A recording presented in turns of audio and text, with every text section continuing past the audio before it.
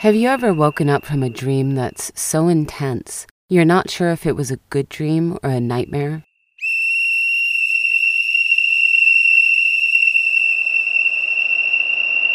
You know, because it was so strange and wondrous and vivid, it could go either way.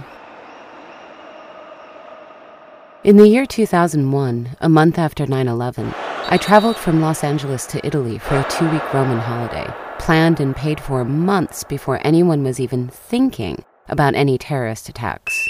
Except for the terrorists, of course, and Colleen Rowley and the FBI. After the attacks, the friend I was traveling with and I decided to go ahead with our trip. Both of us had been in need of a vacation, a relief from our personal, emotional lives that had been getting really intense lately. She because she was ending a serious relationship, me because a relationship was getting serious. We had heard news reports that airport security was heightened, so we got to the airport 2 hours early. But checking into our outbound flight to Italy took the same time as it always did, about 20 minutes, from baggage check to security to gate. The newly heightened security measures were apparently only for people coming into the country, not going out. I guess outside of its own borders, the American government didn't really care what happened to you.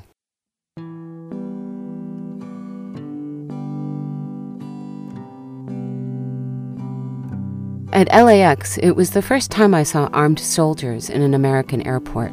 I had seen that in other countries, but never in my own. It upset me. I saw it as a restriction on my freedoms, but the friend I was traveling with felt protected and reassured. It's a funny thing. Here was me, upset about my freedoms being restricted, who had spent a year saying hello to the guys at Ladder 10, the firehouse just across the street from the World Trade Center towers that I passed every time I went to hang out with my boyfriend at the time, who lived just around the corner. And here was my friend, feeling safer with armed security, who had only ever lived in low houses in the Chicago suburbs where we both grew up and in the suburbs of LA, 4,000 kilometers away on the other side of the country from where those mighty towers fell. It was intense.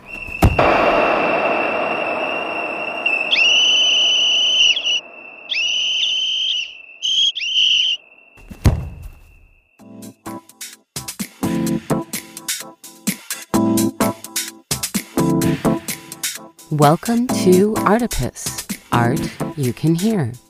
Artipus visits sound artist Antje Vovinkel's piece, The Goal.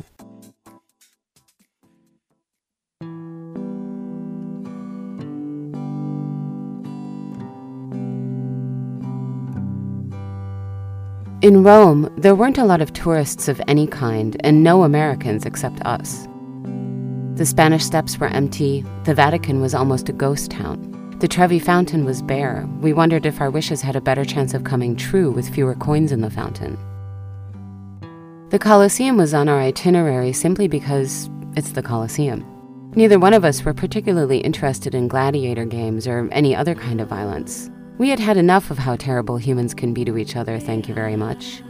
But we wanted to see it anyway, out of a sense of touristical duty.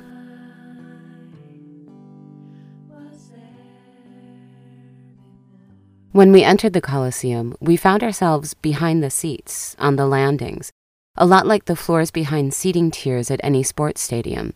Big spaces designed for large crowds to move through, ramps leading up or down to other seating tiers, entrances that lead out to the seats themselves. And on these landings, there was a really great exhibit about football, or soccer, as it's called in America. The exhibit compared soccer matches, which can get violent, to the gladiator games, making the point that, apart from the introduction of a ball and some beer, we haven't really changed that much in the last 2,000 years. We still respond to violence as entertainment, as politics, as a way to make a buck.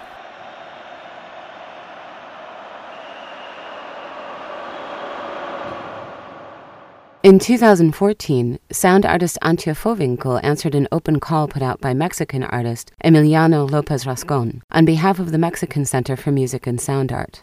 Rascon invited sound artists through the project Balón Babo Brasil, a project designed as a response to the 2014 World Cup.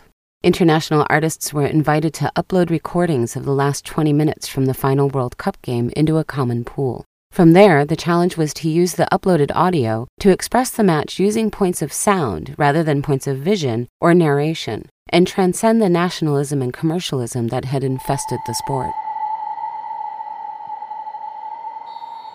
The 2014 World Cup was surrounded by controversy. Hosted in Brazil, the country had built 4 new stadiums, one in the middle of the Amazon rainforest, and renovated others that cost so much it caused a state of financial collapse.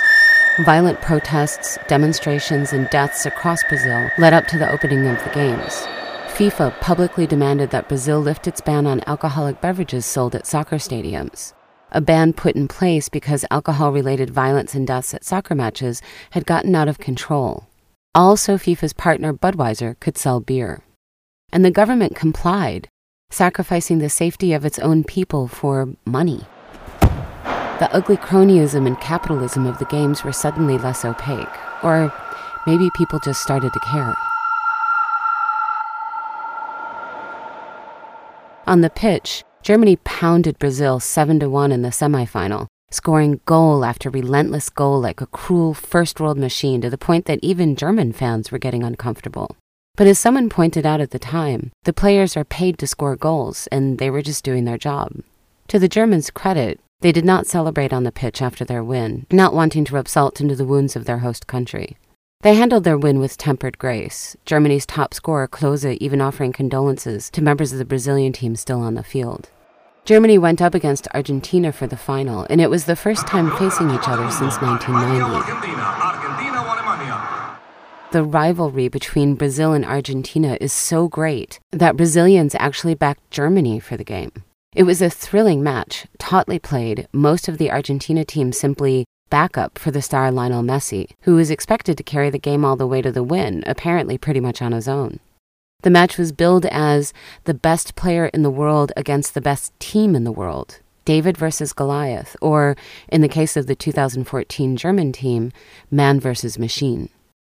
For the full 90 minutes, no goals were scored and the game hung in the balance, going into an additional half.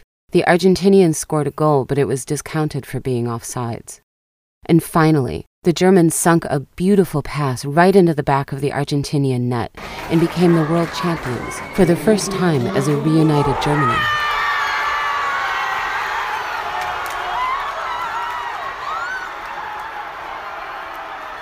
One of the things I love about soccer is it truly is a beautiful game.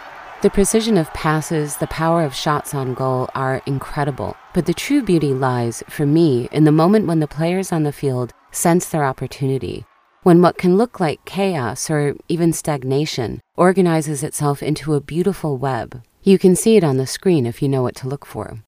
It's the most thrilling thing, this communication across a giant field, players running at full speed, an entire stadium of roaring fans, and suddenly, in all of that, the individuals on the field somehow connect, become parts of a whole, and that whole moves like a delicately balanced machine to set up and score a goal. It doesn't always work. Shots go wide, defense does its job, the keeper executes a heroic save. It's an anticlimax when that happens, but the setup is always gorgeous. If you listen to Vohwinkel's piece about the Germany-Argentina final as a German fan, or a German player, it sounds like remnants of memory weaving together into a wonderful dream of victory, of elation, of the best moment of that guy's life. Neuer, Schweinsteiger, Lahm, Götze. Goalkeeper, Neuer. But if you listen as an Argentina fan, or a player, the sound piece is like a nightmare. Haunting, mocking, replaying calls and plays over and over again to taunt and tease and remind you of your shame. Messi's free kick. If anyone can, he can. The first time I heard Vohwinkel's piece, I was immediately transported back to 2001 and the Colosseum in Rome. When we had had enough of the art exhibit on the landings, we stepped out to the amphitheater itself, first up in the seating tiers. We speculated on how loud we'd have to yell to influence a thumbs up or thumbs down, if public opinion really did affect whether anyone got thrown to the lions, and if all the gladiators suddenly refused to play, announcing, "I am Spartacus," would we take a knee too? Oops, that's a different kind of football. That's why we call it soccer. We climbed down through the construction netting and past the signs telling us not to enter the arena, and entered the arena, walking out onto the packed dirt and looking up into the stands. The amphitheater is huge. It was built to hold 80,000 spectators, still reverberating around the walls 10 centuries later. Echoes of shouts and cheers and screams, laughter, terror, warrior. Stamping of feet and clapping of hands and chanting and spilled drinks and thrown food and blood and death.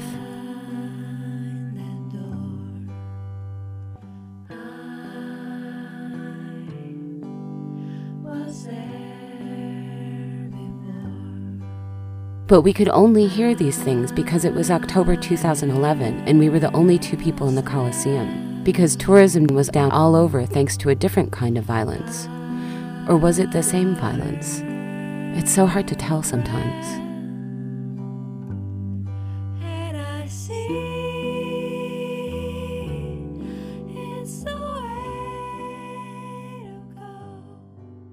In Vovinkel's The Goal, the artist blends the voices of the announcers across multiple sports channels, languages, and countries.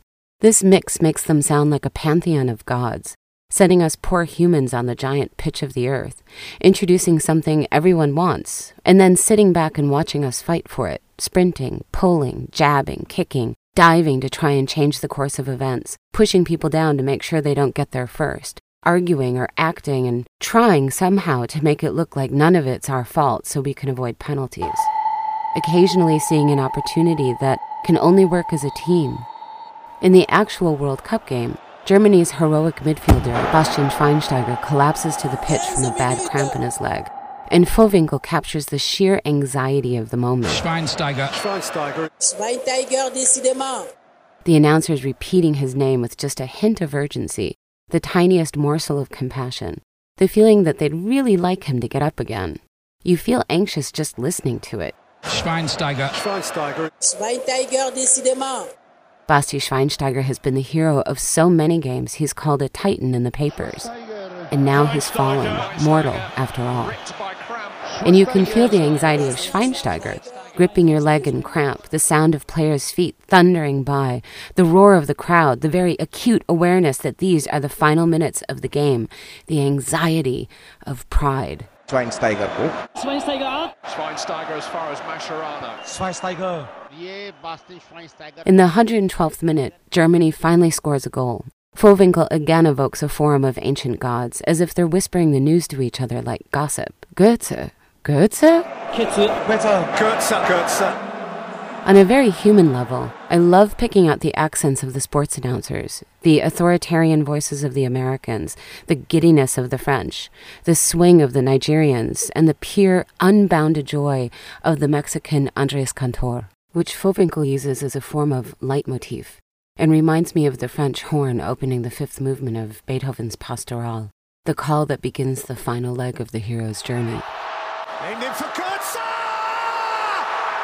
In the final minutes of the game, the gods are laughing. They're taunting Messi, the world's greatest soccer player, sometimes known as Messiah. Now and ever, Mr. Messi. But the gods are counting down the seconds, my favorite being the French, foretelling the future.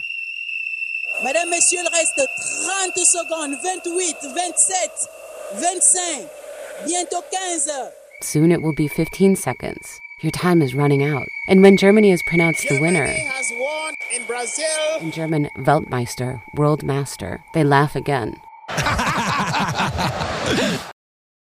Vovinkel emphasizes the laugh, adds a little reverb, and makes it mocking and sinister, as though that title, like the game, can be lost in the blink of an eye. C'est terminé. L'Allemagne. Vovinkel brilliantly and sparingly isolates and amplifies the most important sound in the whole game, the sound of the ball being kicked. Each one sounds like a gunshot, a warning, or a fatality. Hearing it now, 2 years later, each shot reverberates all the way back from 2014. Gunshot from Ferguson, Missouri. Mic drop from Hannibal Buress. Birth of the Isel Caliphate.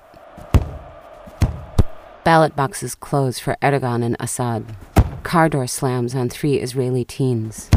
Airstrikes on Gaza. Boko Haram kidnaps 300 girls. These kicks sound so crucial, deadly, killer, an explosion that starts something that's too late to stop now. But maybe they really started a long time ago. What do we do at this point in time? What do we do to bounce back?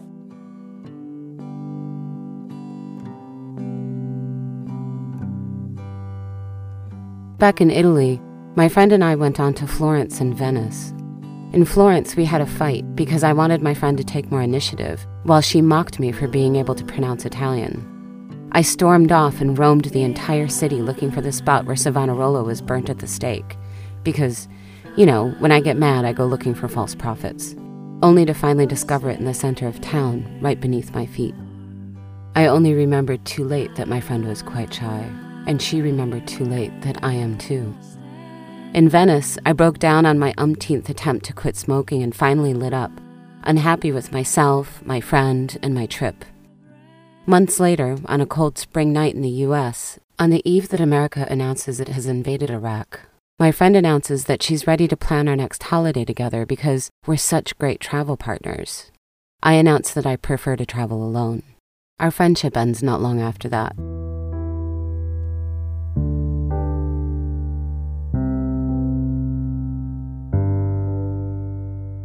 One of the things that's always struck me about September 11th is the weather that day. America is a big country surrounded on two sides by ocean and lots of different landscapes in between that can affect weather systems.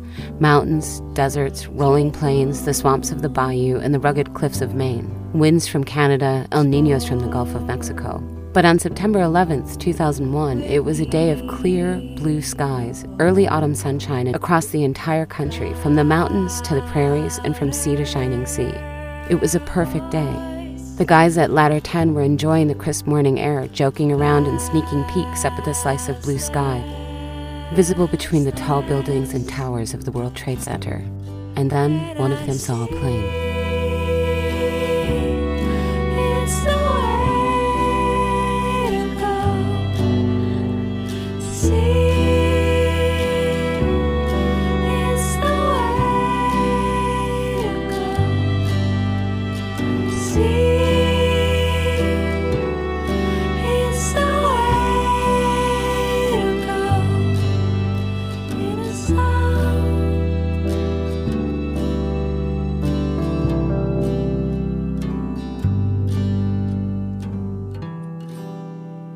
This summer, it's the World Cup again, with Germany defending their title or giving it up to the next generation Weltmeisters, whoever that will turn out to be.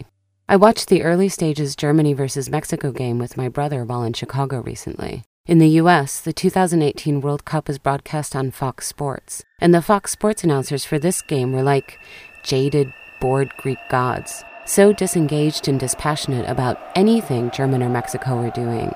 They seemed like they really don't care. Do you?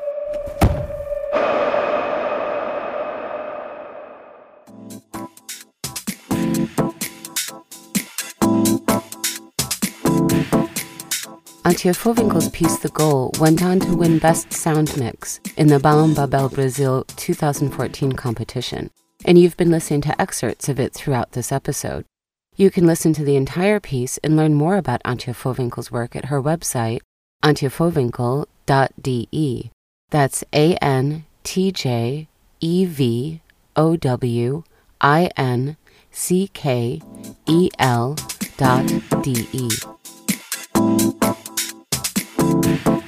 The original music track, The Way to Go, is composed and performed by the Russian composer and musician Lilia Danyeva. You can hear more of her music on SoundCloud at soundcloud.com/Lilia Danyeva. That's LILYDANIEVA.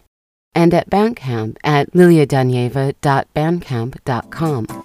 Track used with permission of the artist. Crowd Noises are the original recordings made at ZKU Zentrum für Kunst in Moabit during their broadcast of the Germany vs. Sweden 2018 World Cup match. And in the spirit of that match, this episode of Artipus is dedicated to my Swedish mother and my German father, who are hopefully meeting for a friendly on Elysian fields of their own. Artipus is an independently produced podcast supporting artists, museums and galleries, and local musicians. If you connected to this episode, please support the making of the next one. Just click on the donate button at our website, www.artipus.com. That's ARTIPOEUS.com.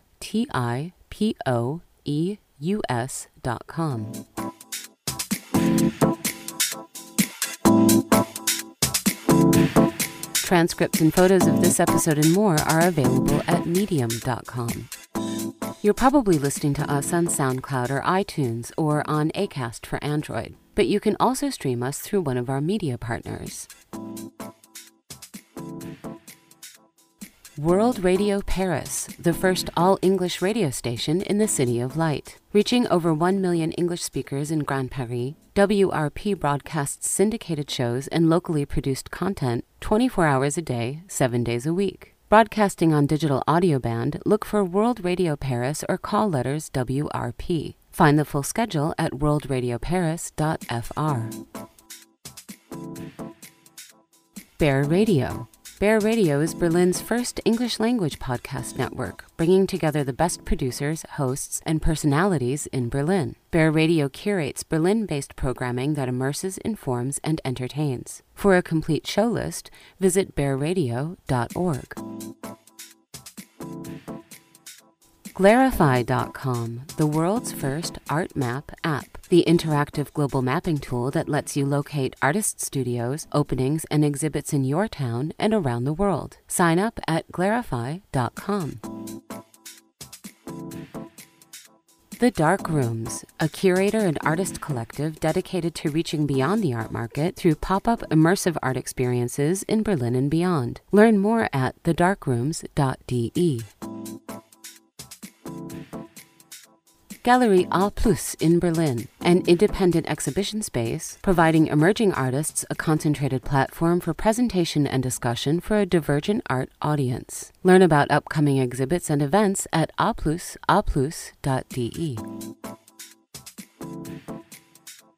Stuzu, the studio exchange for artists, helping artists find new inspiration in new places and grow their art. It's like creative Airbnb. List your studio at stuzu.com. Artipus is very proud to support Hangar One, a non-profit organization helping Berlin's war-zone migrants integrate into their new communities through art. Please support their work at hangar1.org. I'm Susie Colick, and you've been listening to Artipus, Art You Can Hear.